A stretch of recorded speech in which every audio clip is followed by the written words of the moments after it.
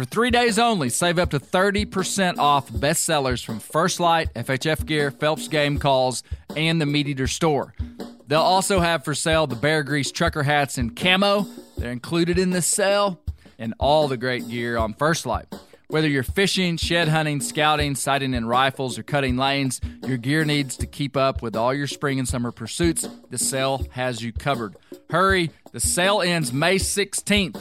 Shop now at firstlight.com, FIRSTLITE.com. Welcome to the Wired to Hunt podcast, your home for deer hunting news, stories, and strategies. And now, your host, Mark Kenyon. Welcome to the Wired to Hunt podcast. I'm your host, Mark Kenyon, and this is episode number 148. Today on the show, Dan and I are covering a number of different topics, including talking a little turkey, discussing my recent cross-country public land adventures, and discussing some of the latest news related to the future of our public lands.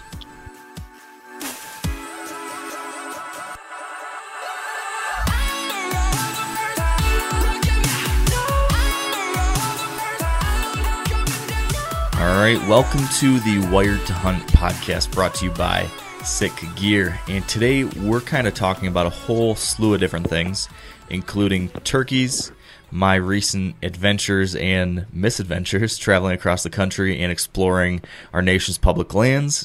Speaking of, we're going to talk a little bit about the latest news related to the public land transfer movement, and who knows what else. It's just me and Dan today, so you just never know where things might go. So Dan, it's been a while, dude. How are you? Oh man, I'm doing good. I'm jacked.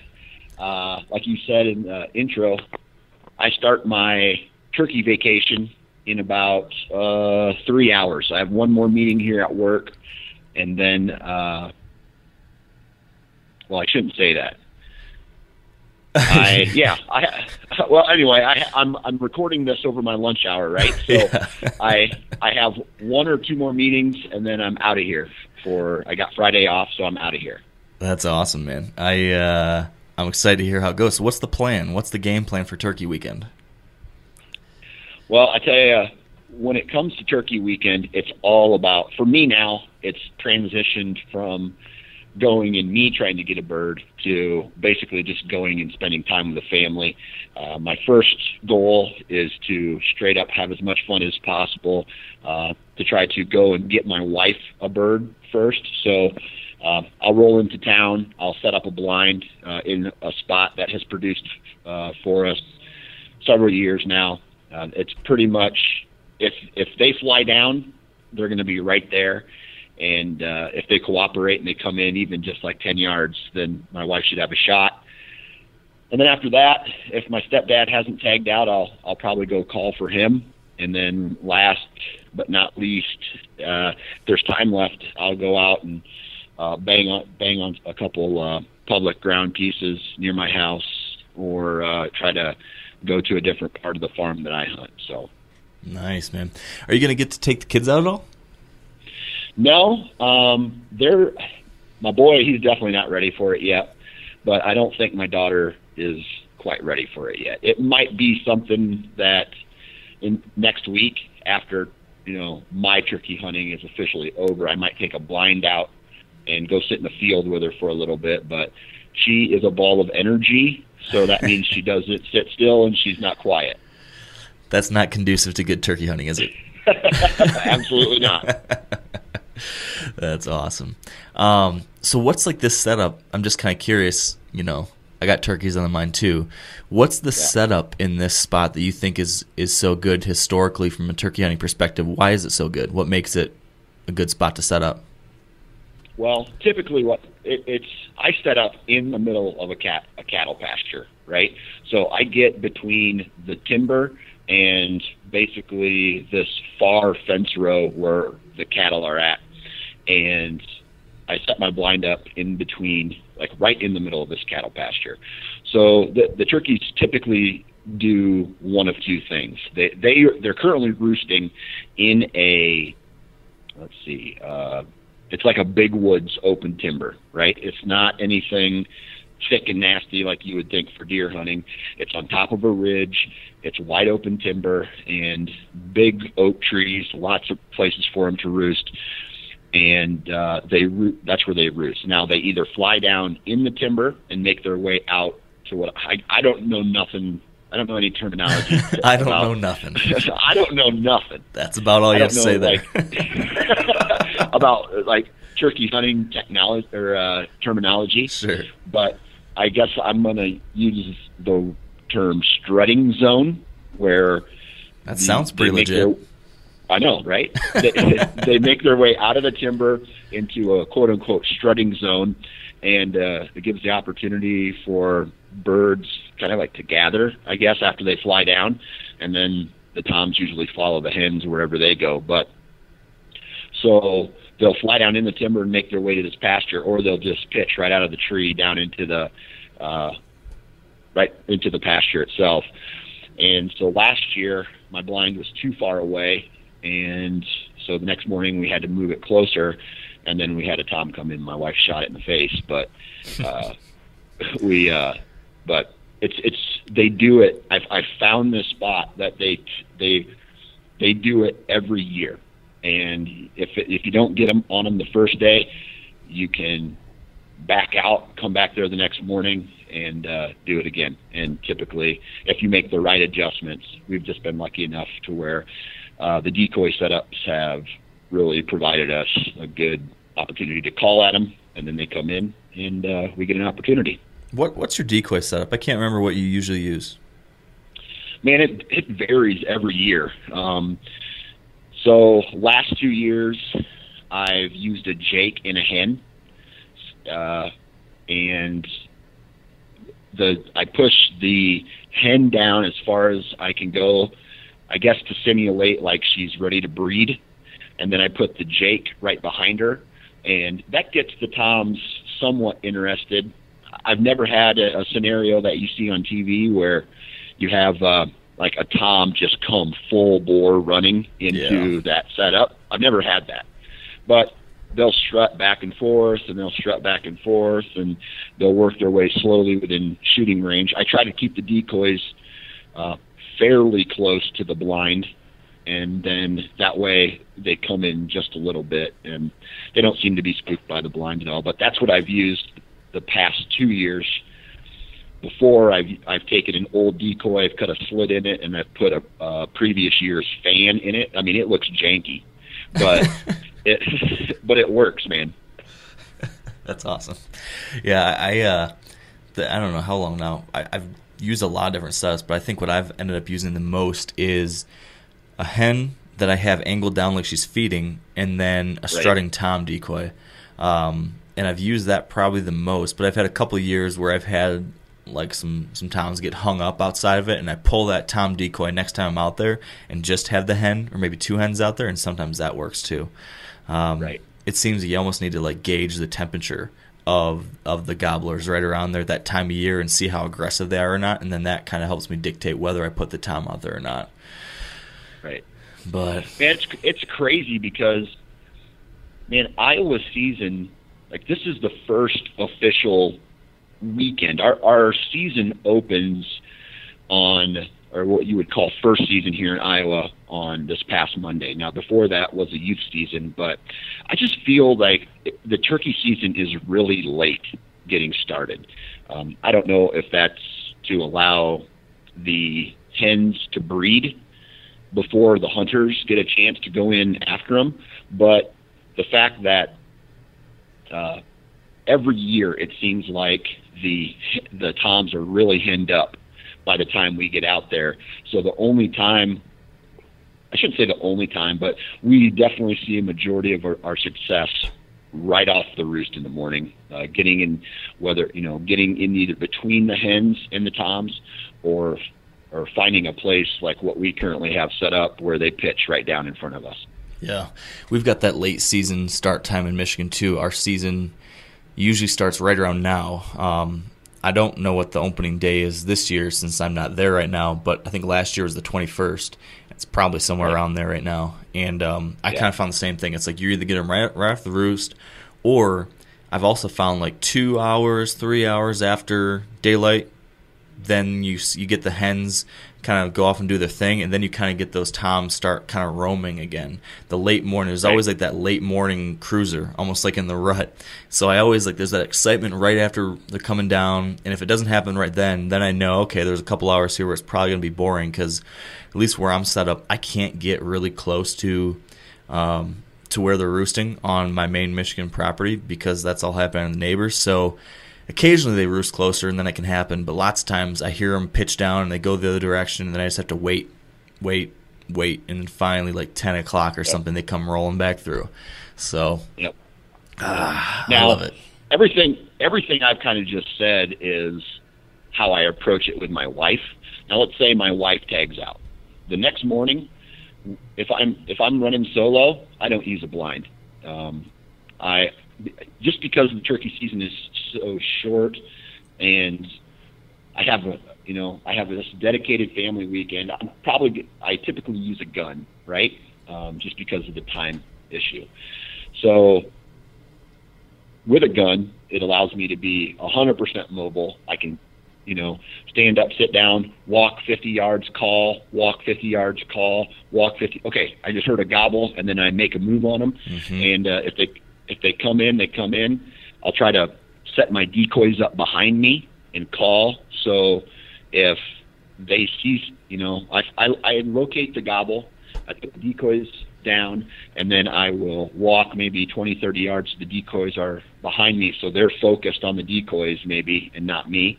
Because over the years, I've seen that there's times when the tom will sit out there and strut just outside of range, and this is what I've heard from someone smarter than me.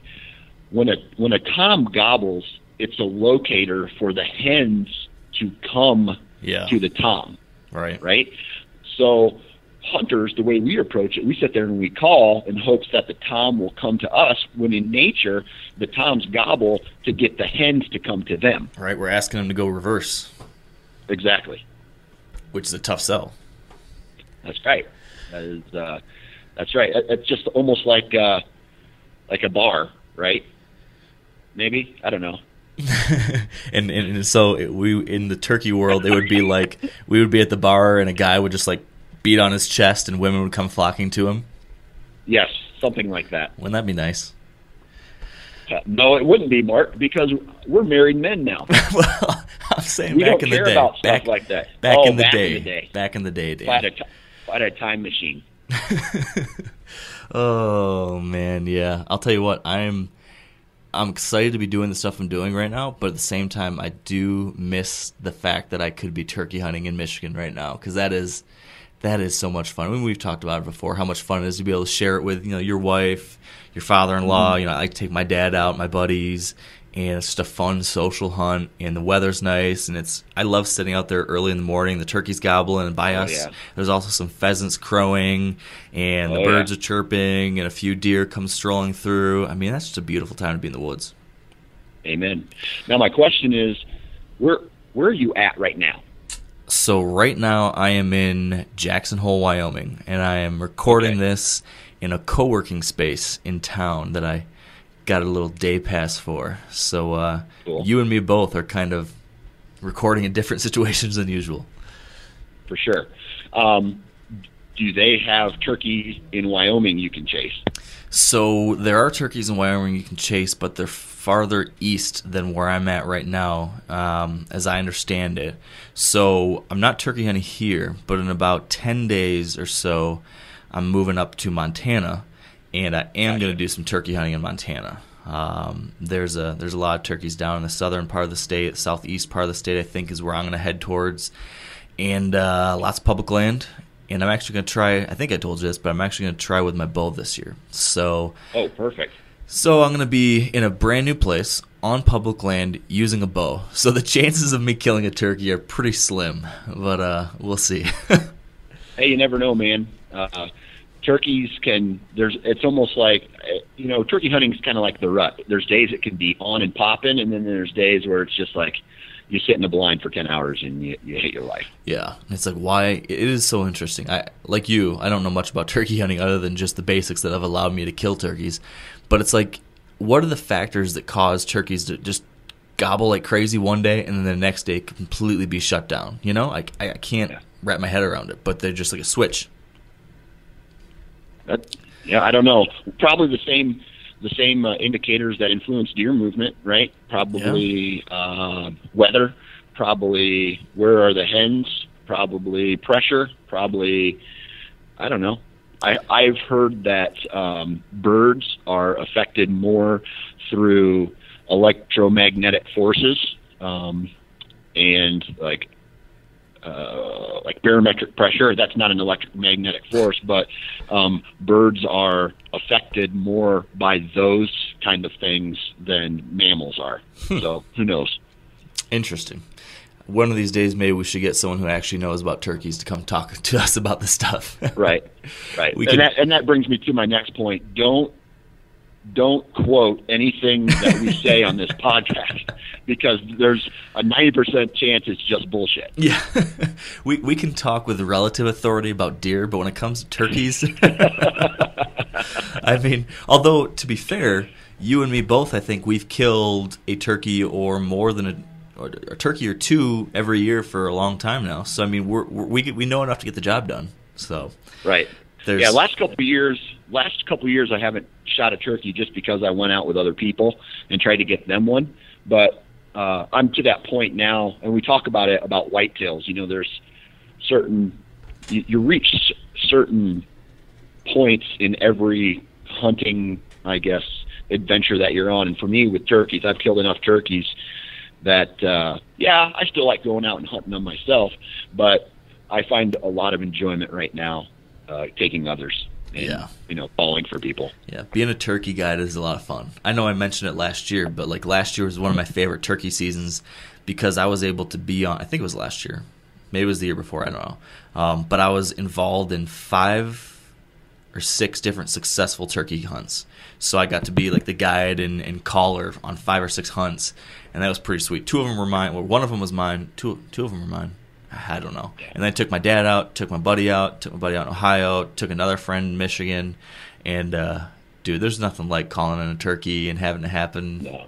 Yeah, it's sweet. The absolute favorite part of turkey hunting, and it is a scenario similar to this, right, where you're in the woods, and let's say you're not using a blind, okay? I'm trying to sneak up on this gobbler who I've located. I put my decoys out, I sit down, and I'm calling, and he's reacting, and I know he's going to come up, and he may be there, and then all of a sudden behind me I hear boom, boom, that Tom. There's another Tom who came in dead silent right behind me, and I can hear him strutting. He's dragging his wingtips in the leaves, and he's that how they stop, they strut, and then they go, and then they stop. If you could see me right now, I'm looking at a reflection in a window. I'm acting like a turkey walking back and forth in this room, but I hope your coworkers can't see you right now. No, nobody can. Okay. But when they do that and you can hear it behind, oh man, that's just like one of the biggest rushes ever. Yeah. I feel like you've told that story before on a past turkey hunt episode, because I remember you making I remember you making that boom noise. Yeah. It's so awesome. I love it. It's so awesome. I'm jealous you're going to be chasing them tomorrow. Man, I tell you what, though, where you're going to be in 10 days, my goal, this is kind of like a bucket list thing, is to get a Merriam, a Rio, and a Osceola down south. I want to do the Grand Slam. The Slam. That would be sweet. Yeah, I am excited to see some different turkeys and kill one of these mountain gobblers. Even if I don't kill one, I'm just excited to see them and hear them and be out in that terrain. I mean, being in mountainous or badlands type territory and seeing turkeys and chasing turkeys in that kind of setting, I'm pretty stoked about that. So, are you running solo, or are you going to be going with somebody? You know, I've got two different friends who have offered to go out with me and take me out in some areas they know of, or just go tag along for fun. So probably will be a couple friends, but not sure. That's kind of up in the air, just depending on schedule and stuff. So.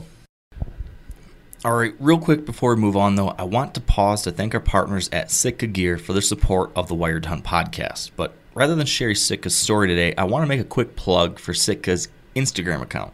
You know, regardless of whether you're ever going to buy or wear Sitka gear, I think anyone not following Sitka on Instagram is missing out. They just have some of the absolute coolest photography and stories being shared there. And it's the kind of stuff that just pulls you out of the doldrums of the workday and transports you into the field, sitting high in a tree stand, breathing in that icy air, or takes you out into the field where you're soaking in the last rays of sun setting behind the mountains. You know, when a photo can do that, it's pretty special. And Sitka's Instagram account is jam-packed with just that kind of imagery. So head on over to Instagram and follow Sitka Gear. Their handle is @SitkaGear. That's one word. So check it out. I promise you won't be disappointed.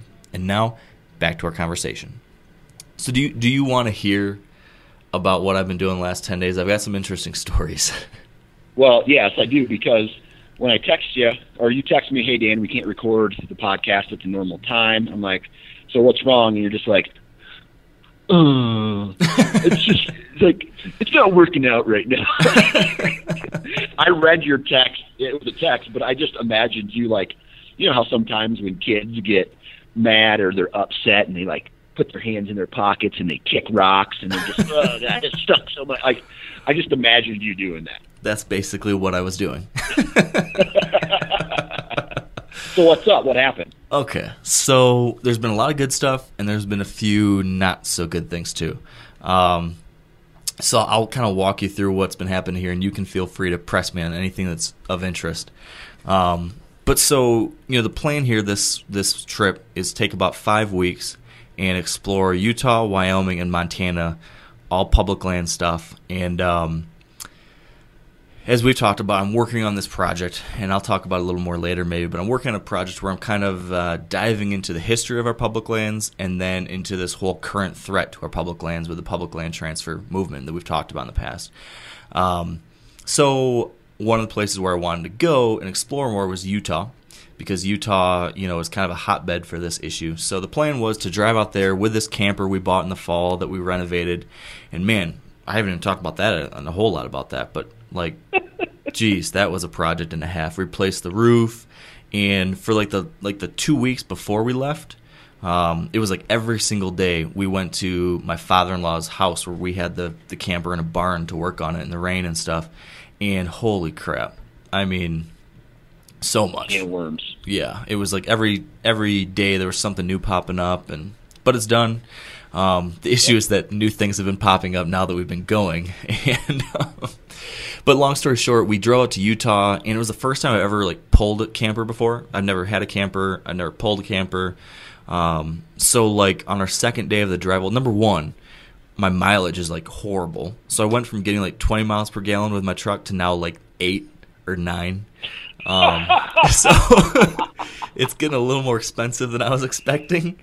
And then I don't know if it's because of the size of the camper. It's small and it's light, relatively small and light, but the wind just does a number on this sucker. Oh, yeah. So when we got into like Oklahoma on the second day, we had like 30-mile-an-hour winds and bigger gusts, and I just thought like every minute I thought I was going to get thrown off the road. Like I was white-knuckling, my back was soaked in sweat, I'm like gritting my teeth, cussing the whole way. At one point we had to stop and pull over in a Walmart parking lot and just hang out for like 4 hours because like, screw this, I'm not driving this shit anymore. So right. So that was the drive out, and we finally made it. It took us 4 days to get to where we were trying to go in Utah because you also have to just drive a lot slower pulling this thing. But we get to Moab, which is where there's just tons and tons of public land there. There's Arches National Park, Canyonlands National Park, the new Bears Ears National Monument, which is just south of there. And we were planning on camping out in some BLM land there, and then hiking around and doing some different things, maybe do a float down the Colorado River. We pull into town, though, and it is, like, packed packed, way more than I'd ever seen. And there's Jeeps everywhere, huge jacked up Jeeps with big tires, and I mean like everywhere. The streets are just flooded with them. And I'm like, what is going on? Look, is there something going on online? And we looked online, and it's like the annual Jeep Safari convention thing of the nation was happening in Moab this week.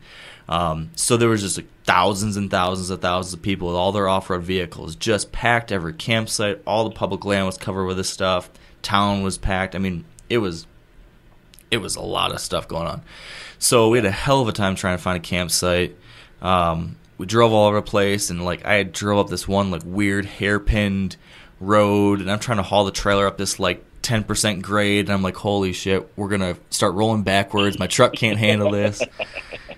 So like all that kind of stuff just led to really stress me out. We finally found a spot to camp, but it was like a shared campsite, and it was the only spot we could find. So it was like us and a very nice Russian couple and their daughter, but like their tent and like their fire pit was like 4 feet away from ours. So if we wanted to sit at our table and have a fire, it was basically with them. So it wasn't ideal. But basically we hung out there for a few days, did a couple cool hikes. A really cool place that if anyone's ever out there in Moab that you should check out is the Fisher Towers.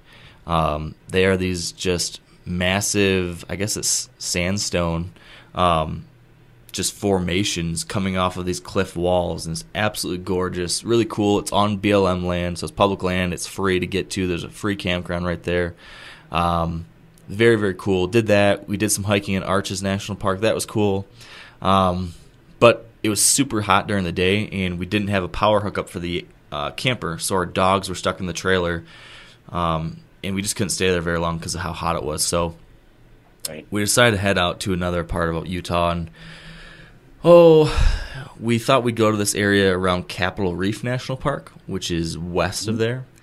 And that ended up being a debacle, but I'll kind of skim over that. Couldn't find anywhere to camp again. Too hot again. Me and the wife were arguing the whole time. But we make it finally after all sorts of like indecision and parking the truck and like, no, let's just screw Utah. We're going up to Wyoming. And then Kylie's like, well, it's going to be really cold in Wyoming. I don't want to be freezing. I was like, fine, we'll stay in Utah. And then she's like, no, but we can't do anything in Utah. So I'm like, well, screw it. We're going to Wyoming. And like we got on and off exits like 4 different times, turning around, then going back, then turning around. And it was just one of those like husband-wife type situations that's... So basically what you went through is like what I call a Tuesday at my house. Yeah. I had a Dan Johnson Tuesday. But pretty standard. We ended up finding a spot in Utah that was agreeable to both of us and relatively warm. It was in the, I don't even know how to say this, the Uinta National Forest, I think. And we found a really cool spot, and it got a nice campsite, and it was actually free because the campsites weren't open yet, and there was a place to get the camper. And I'm like, I had a deep sigh of relief. Everything's okay, finally. We've got a spot. And then I walk around the camper as we're setting it up, and I see fluid leaking out of the back of our camper into our campsite. I'm like, what is this? I get down on my hands and knees, and immediately I can smell it. It's the sewage and urine leaking out of our sewage tank on the camper.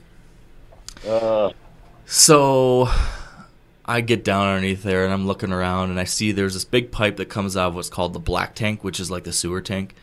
And I'm looking down there, and I see there's like a steady stream of juice coming out of this seam in this pipe. And you know me, I don't know how to fix anything. I'm not handy. So my first gut reaction was, okay, do we have duct tape? So I get duct tape down there, and I'm trying to duct tape over the pipe, and I'm getting piss all over me, and it's leaking and rolling down my side, and Kylie's standing over there trying to tell me what to do, and I'm down here getting covered in piss and trying to fix this thing, and I'm getting upset. And that didn't go well. I ended up having to drive back into town and go to a plumbing supply store, and I got this kind of self-adhering plumber's tape, and that kind of worked a little bit, but we still have a leaking pisser. It's just slowed down now. So that's one debacle. We did have a nice time, though, in that national forest. We stayed there 3 days. One day we just went hiking through the national forest, just roaming around the hills and stuff. Saw a lot of deer. Just beautiful, beautiful country. It's kind of a mix of, like, desert-ish landscape mixed with like big mountains though around it. So it was like kind of sagebrush and stuff in the hills, but like red clay, sand, and gorgeous. We hiked to like a hot spring one day and got to like sit in like a natural hot tub kind of out there, which was cool. So that was nice. But finally we decided to go to Wyoming, and this is where I think my favorite story of the whole trip comes in here. You're going to enjoy this one. So we leave Utah. We're heading for Wyoming, and we're like, all right, we know Wyoming really well. We know the area around Jackson and Grand Teton. We've spent a lot of time here. So I'm like, all right, we're going to get there, and we're finally going to be relaxed. We'll set up camp. I know exactly the campground I want to go to. It's a great location.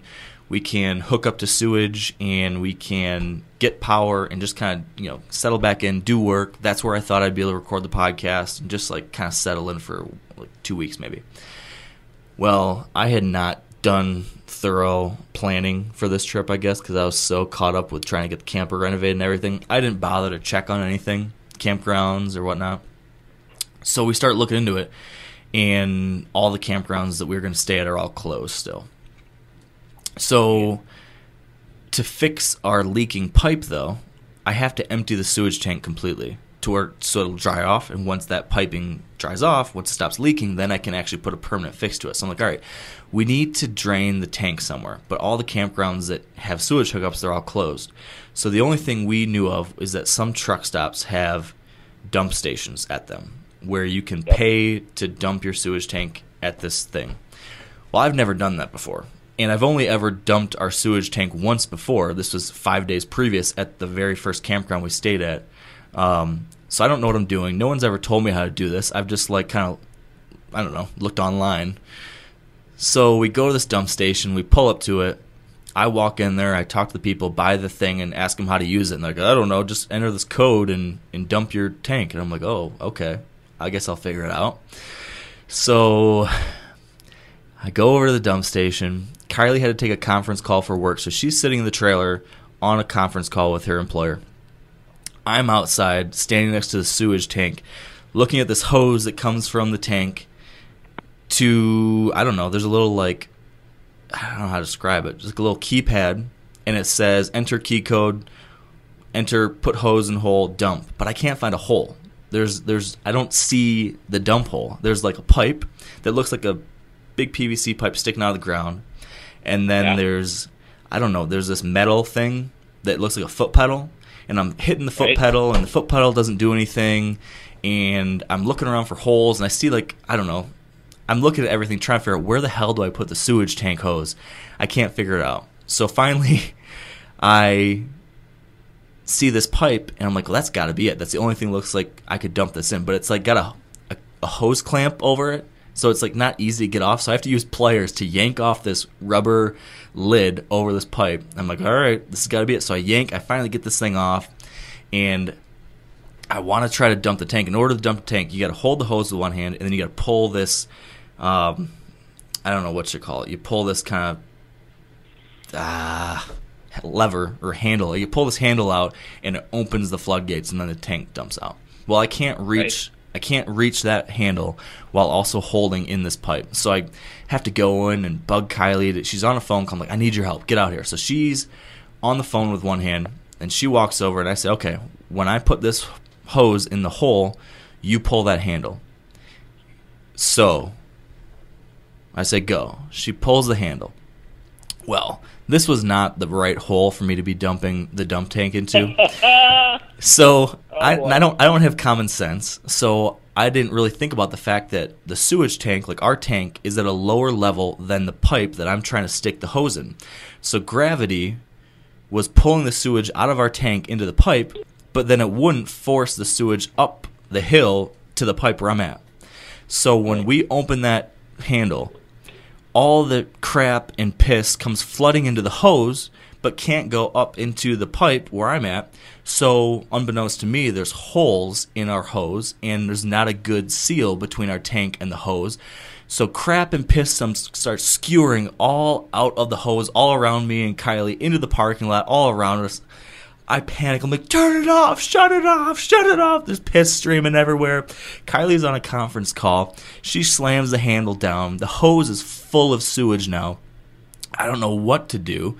And then I step backwards, and I happen to step on that foot pedal, and that opens up a hole. I'm like, oh, that's where I was supposed to put this stuff.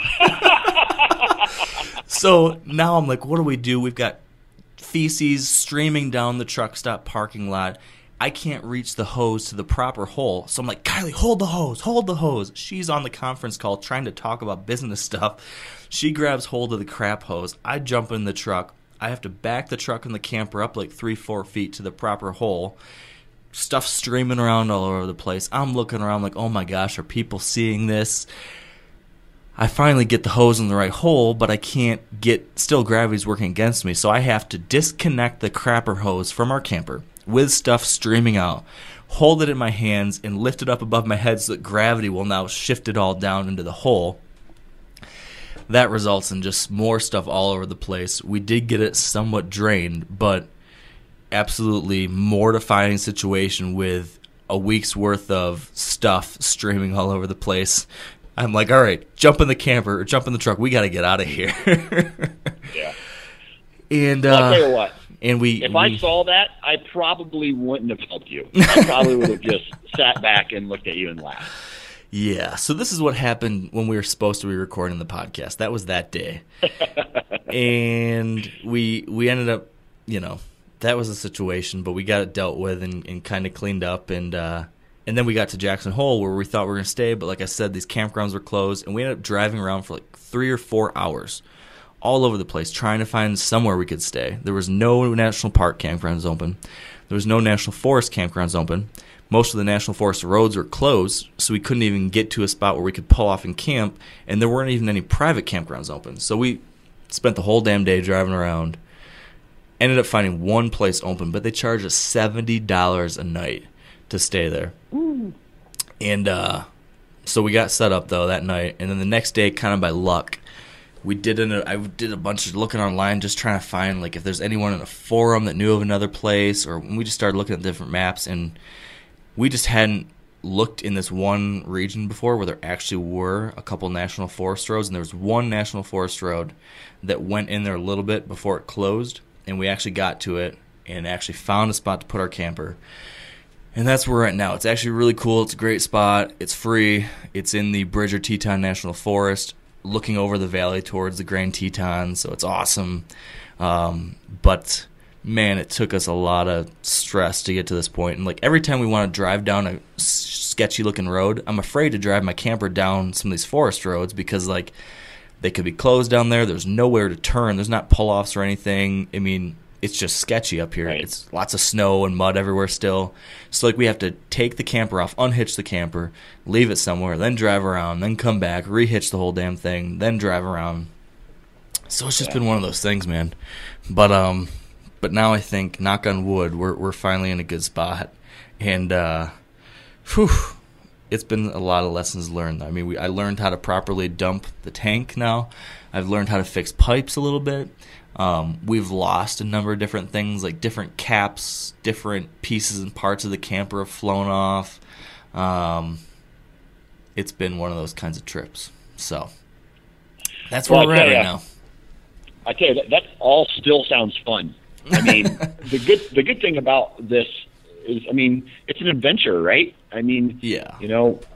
Someday you're going to have kids probably, and you're going to be sitting at home, and you're going to be like, hey, let me tell you the time that I got feces all over my entire body, and so did your mom, because we didn't know what the hell we were doing. Yeah, it'll be a good story, that's for sure.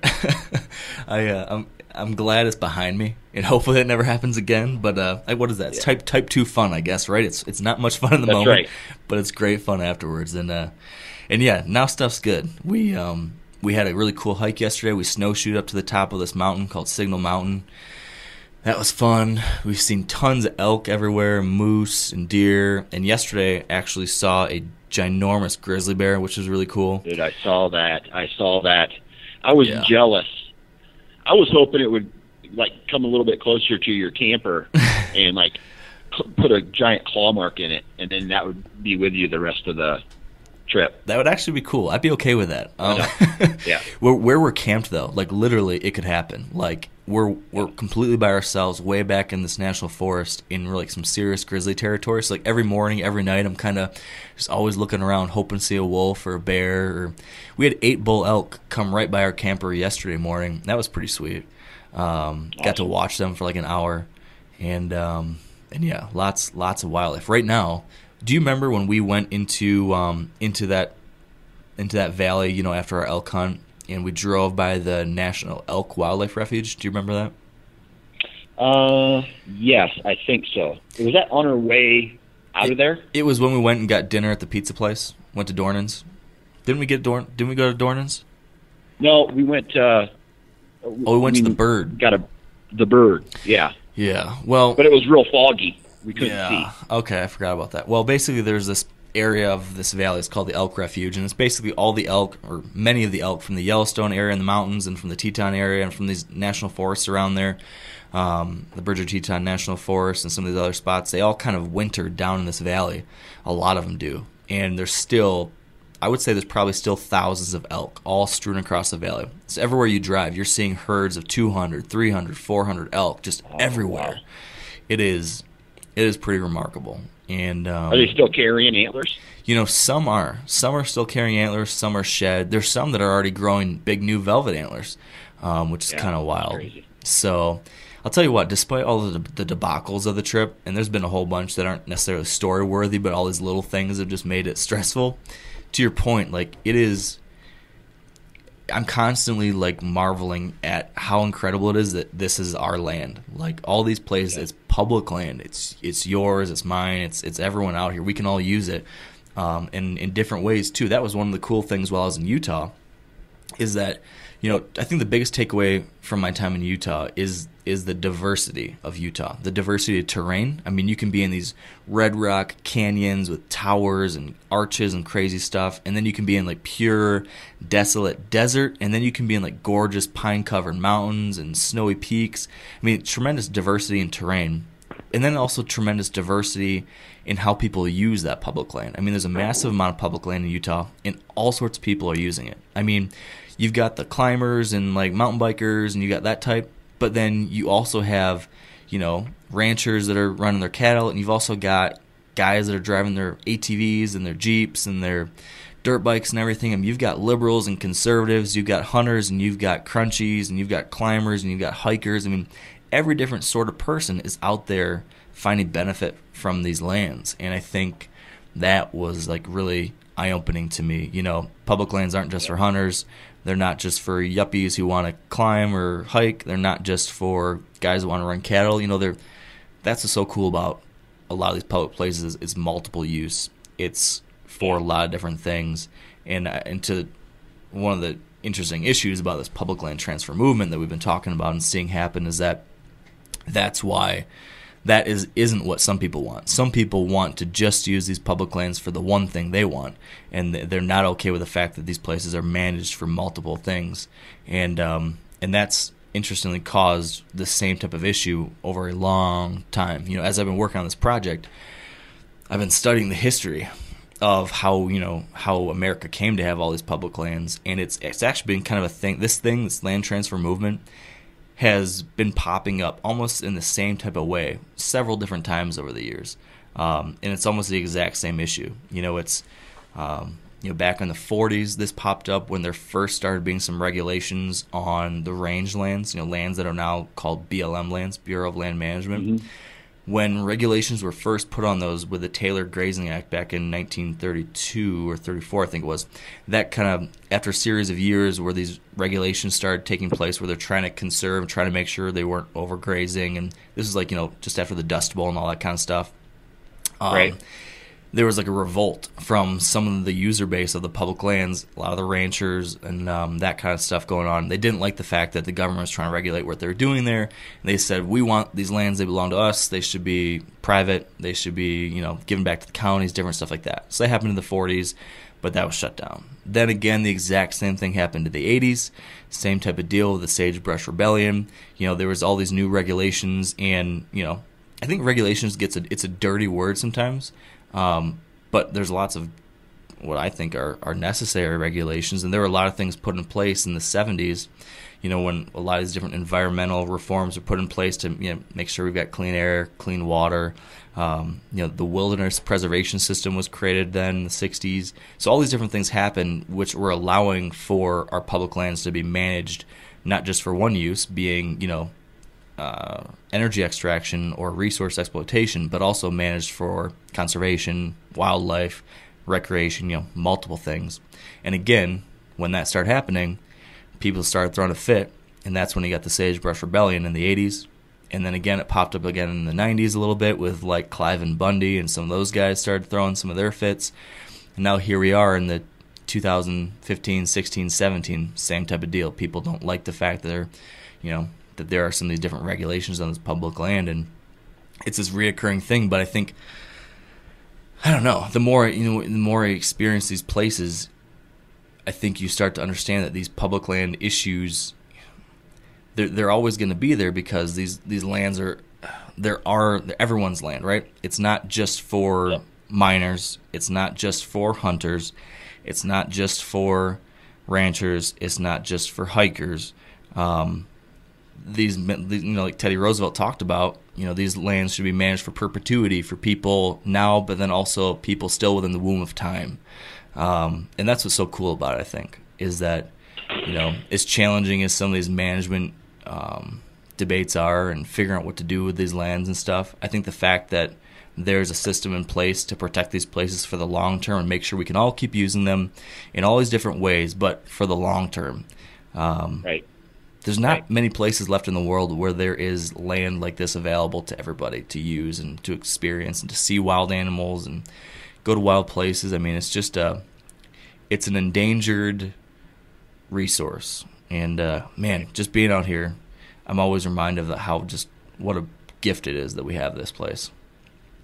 Well, I tell you, the cool thing is, and like you kind of mentioned, I agree with you when you say sometimes the word regulation is kind of a bad word, but it's kind of the way humans operate, that if there were not regulations, there would be one person who spoils it for everybody, right, who takes advantage of a situation. So in order for that to not happen again, certain regulations have to be put into place, whether it's, a hunter can only take this many animals off of a particular part of property, or, there can only be this many head of cattle, or you only have access to this many acres for grazing or mining rights and all that stuff. Because, like you said, you have to share, but it's a kind of in a way it's a forced share, because a lot of people have to shake hands at the end of the day and say, okay, well, yeah, we'll take this,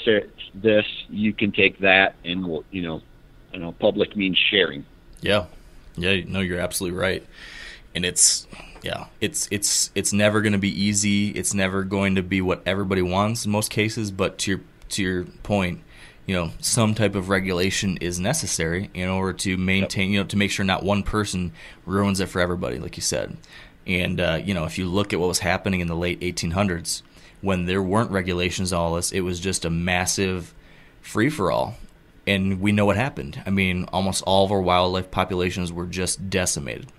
I mean, forests were teared to the ground. I mean, stuff was getting mined up like crazy. I mean, the destruction of what we have now was rampant. And finally, people like Teddy Roosevelt, Gifford Pinchot, some of these different people realized, hey, we need to manage these things a little bit better for the long term. We need to protect a few of these places, because if it's all free-for-all, if it's all privatized, there won't be anything left. Because in the long run, people usually are looking out for themselves, and to the exclusion of everybody else, and to the exclusion of the future. And if you don't have some type of thoughtful long-term plan in place, there's not going to be a long-term future. So that's right. I sure am glad that people had the foresight. Right, exactly. True innovators, if you want to put it that way. Absolutely. All right, real quick now, we're going to take a brief break for a word from our partners at Whitetail Properties. So here's producer Spencer Newharth.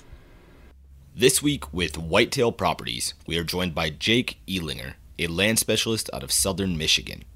and Jake is going to be telling us about the most important factors to consider when looking to buy a property. There's a couple of items that I think are often overlooked because it's real easy to get caught up in all the details of, the rolling hills and owning land. But number one on my list would be soil. Quality soil is going to produce quality forage and quality deer. And it's going to make your life trying to plant food plots and destination food a lot easier if you've got good soil. But along with that would be a nice mix of preferably a stream or wetland swamp so you have some water, and ideally some ag land either associated fairly closely or on that property, some tillable, and then some good cover. So I refer to that as the magic triangle: food, water, and cover. And if you can find a small parcel with those three elements and some good soil, you've got a great hunting property ahead of you. If you'd like to learn more and to see the properties that Jake currently has listed for sale, visit whitetailproperties.com/Ehlinger. That's EHLINGER. And now, back to the show. Now, you mentioned something about a recent big win for public lands. Well, there's a handful of different things that have been going on that we haven't really talked about here on the podcast that I thought we could touch on. There's a bunch of different things. So I think the last time we really talked about this was back when the whole HR 621 deal was making, waves, and I know you were well versed on that, but that was this proposal to sell 3.3 million acres, I think, or 3.1 million acres of public land. And that got, because of people like you and our listeners and, the outdoor community, this massive onslaught of opinion and comments and emails and phone calls. Jason Chaffetz, the congressman who proposed that, had to pull that back. So that was a big win. Since then, though, he still has that other bill he introduced, HR 622, which proposed removing the law enforcement function of the Forest Service and the BLM. And I think that's a very bad idea, as that would, basically put these millions and millions and millions of acres of public land without, anyone there to enforce regulations there. I mean, the local sheriff office, the county sheriff and stuff, they don't have the time or the means to be able to manage these places too. So that's a horrible idea as far as everyone I've talked to understands it. That's still out there. Interesting news, though, is that Chavez just announced he's not going to be seeking re-election in the next election cycle. So that's kind of a win, because he's been pretty anti-public land in a lot of things he's proposed. But Wyoming recently, some of the congressmen of Wyoming have mentioned that they are not going to be seeking any more land transfer legislation. That's a good thing. So that's a win there. In Utah, some interesting stuff has happened. During this whole 622 rush of news, we also started hearing some news from the outdoor, kind of the non-consumptive outdoor community, hiking, climbing, backpacking, all that kind of stuff. And there's this big convention called the Outdoor Retailer Convention. Have you heard about this? Yep. And so basically some companies there that are in this industry started saying, hey, Utah, you guys are trying to transfer the public lands. You're trying to get rid of some of our national monuments. You're proposing all this crazy stuff that is very anti-public land and anti-outdoor recreation. In the outdoor recreation community, whether that be hiking, biking, rafting, climbing, hunting and fishing, it is a massive part of the economy in Utah. So why are you trying to get rid of all the land that allows all these people to do these things? And long story short, after talking about boycotting this big, huge convention, it's like the ATA or SHOT Show, but it's for this other side of the outdoor industry. They ended up just completely deciding that they're going to leave Utah completely, because the governor and different people within the legislative arms in Utah there are they're not backing off on this kind of stuff. So the Outdoor Retailer Convention is out of Utah starting in 2019, which is a pretty big statement, I think, on that part, that I think gives Utah a nasty dose of I don't know, they got what was coming, I suppose, when they see that if they're going to propose this crazy stuff that's so anti-public land, anti all of us, this is what happens. So that was interesting. Did some of those companies also say that, they said, well, hey, we're going to pull this retailer show out of Utah, but some of the other companies correct me if I'm wrong, like an REI, right? They've been a voice, I think, in the public land thing too. Mm-hmm. Did some of these companies say that, hey, if you don't shut down this public land transfer talk, we're pulling our business out of Utah altogether? I'm not sure about that part. That's possible, and that would be another huge economical kick in the butt. Oh yeah, heck yeah. I mean, it's such a huge part of Utah's economy. I don't know the actual numbers, but I'm sure it's a major, major driver. I mean, if you look at all these states, these western states, the tourism industry has been a growing portion of their economy, and it is overtaking most different extractive industry parcels of the economy. And I think it's becoming more and more important. And I don't know, if you start taking away those opportunities, the future for these states does not look good economically. No. So I think what's happening in Utah is indicative of what could happen in other states, and I hope other states will take note of that. And I think maybe you're seeing, like in Wyoming, some of these people are taking note. They've heard the call from hunters and anglers and other outdoor recreators, like, that this is not acceptable, and they're backing off on this stuff. So that's a good thing. I just hope that the politicians don't try, because typically what happens is, all right, they'll propose a law, right? And with this HR 21 or 22, whatever it was, the hunters, the outdoors groups, they really got behind each other, and they got it to the point where, okay, we're taking this bill off the table because obviously it's very unpopular with the people who actually use this land. Now, what typically happens in this day and age is the people who all of a sudden were really, really motivated about this, they turn their back to the issue, or there's something else pops up, or yeah. You know what I mean? And then it loses a little bit. It loses its traction, and then the next thing you know, to me it sounds like that's again when the politicians come in with a new bill and saying, "Hey, we're going to do this shit under everybody's nose, mm-hmm. try to get it passed."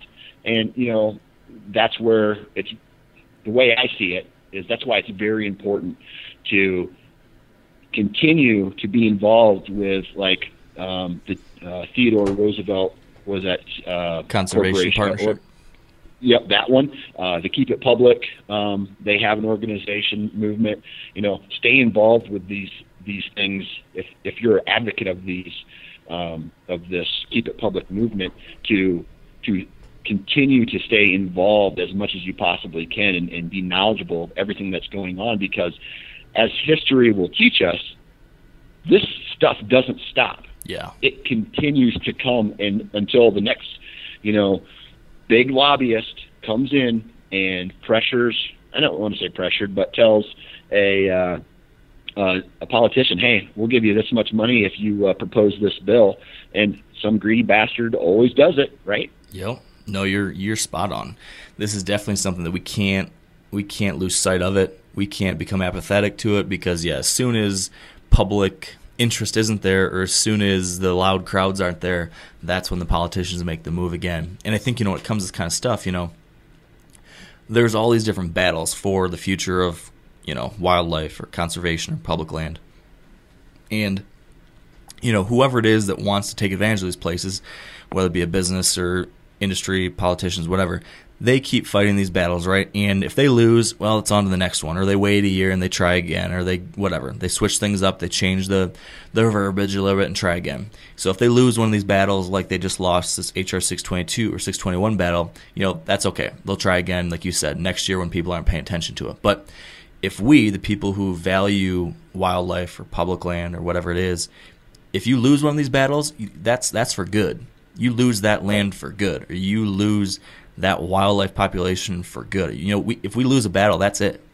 So we really need to be on top of these things, and make sure we leave this resource, this place, these lands, these animals. We have to leave it better, or at least as well as we have it now, because I want to make sure that our kids, your kids, can go out and do these things. They can go and camp somewhere. They can go on an elk hunt, or they can deer hunt in the Manistee National Forest or the Huron National Forest.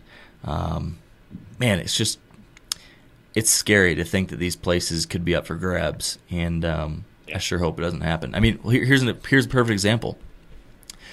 when we've talked about this in the past when explaining what this whole public land transfer movement is, but basically people are, this group of politicians are proposing to take federal public lands and transfer them to states. And they're saying that states can manage it better, blah, blah. But in reality, what we've seen is that when it goes to state control, it's easier for resource extraction. It's easier for stuff to be sold and privatized and all that kind of stuff.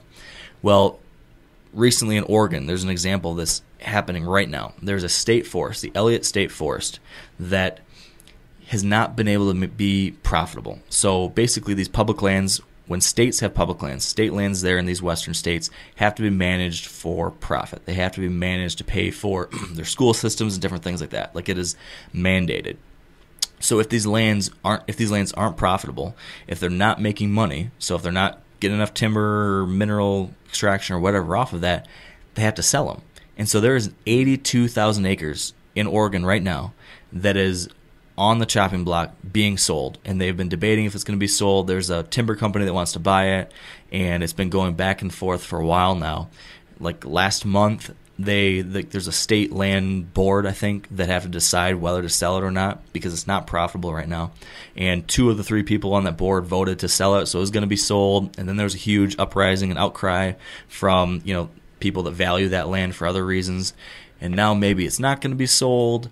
But, I mean, that's a perfect example. 82,000 acres of public land that people have been hiking on, that people have been hunting on, that people have been enjoying, and that could be sold this year or next year. That could be gone. And that is what exactly could happen if states if this whole land transfer thing happens. If they have to transfer the Bridger-Teton National Forest, where I am right now, with thousands of elk and grizzly bears and mule deer and black bears and turkeys and all sorts of crazy stuff running around here. Unbelievable country. If that's transferred to the state, and if the state can't make money off of it, they're going to have to sell it. And then when I come back here 4 years from now, there's not going to be anywhere I can camp. There's nowhere I'm going to be able to sit in the morning and watch elk feed by. There's not going to be anywhere you can take your kids someday to see these beautiful mountains and to experience what it's like not to be surrounded by concrete and buildings and businesses. This stuff's happening, and if we don't do something about it, man, no good. No, not at all. Well, I tell you what, Mark, I hate to be the bearer of bad news, but my lunch break's over. I think you've given us plenty of time, Dan. I appreciate you sacrificing your few moments of rest and relaxation during the workday to chat. So, well, I tell you what, you made me miss a meal, and that's probably why I'm most pissed at you. Yeah, that should never be done. I apologize.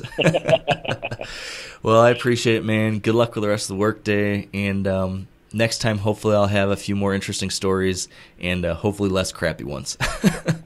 You know what? As much as as many views as you take in a day, and this is me calling you out a little bit. I think you need to step up your Instagram game a little bit. Oh, I know. Take a picture, because guys like me sitting in my cubicle all day need something to dream about. It's true. It's true. The Instagram game will be better because now I'm in an area with service. The first 10 days or so, I didn't have self-service at all, so it was tough. But I'm gonna step it up. At Wired to Hunt on Instagram, you'll get to follow some of the exploits. I have been posting a lot to the stories. If you've been checking out stories recently, there's a lot there. So, yep. All right, buddy. Hey, take care, brother. Travel safe. Thanks, man.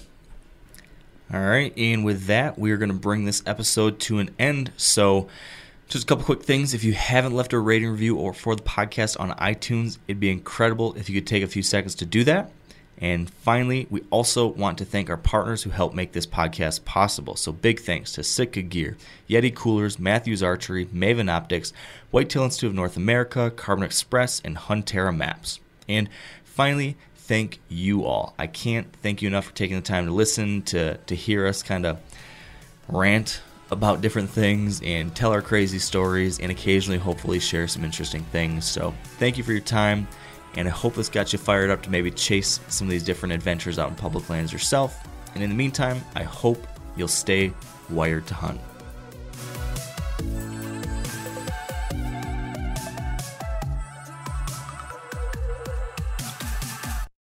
Hey, everybody knows Weber grills. I've been using Weber grills my whole life, and check it out. They got a pellet grill, the Weber Searwood pellet grill. Now, with a pellet grill, you can smoke, roast, and sear on the same grill. You can go from low and slow, okay, on smoke boost mode, or crank this thing all the way to a heat sear at 600 degrees. It's got a full great sear zone, so you can put more food on the flame. Get fired up for your new Weber Searwood pellet grill. For 3 days only, save up to 30% off best sellers from First Light, FHF Gear, Phelps Game Calls, and the Meat Eater store. They'll also have for sale the Bear Grease trucker hats in camo. They're included in this sale, and all the great gear on First Light. Whether you're fishing, shed hunting, scouting, sighting in rifles, or cutting lanes, your gear needs to keep up with all your spring and summer pursuits. The sale has you covered. Hurry, the sale ends May 16th. Shop now at firstlight.com, FIRSTLITE.com.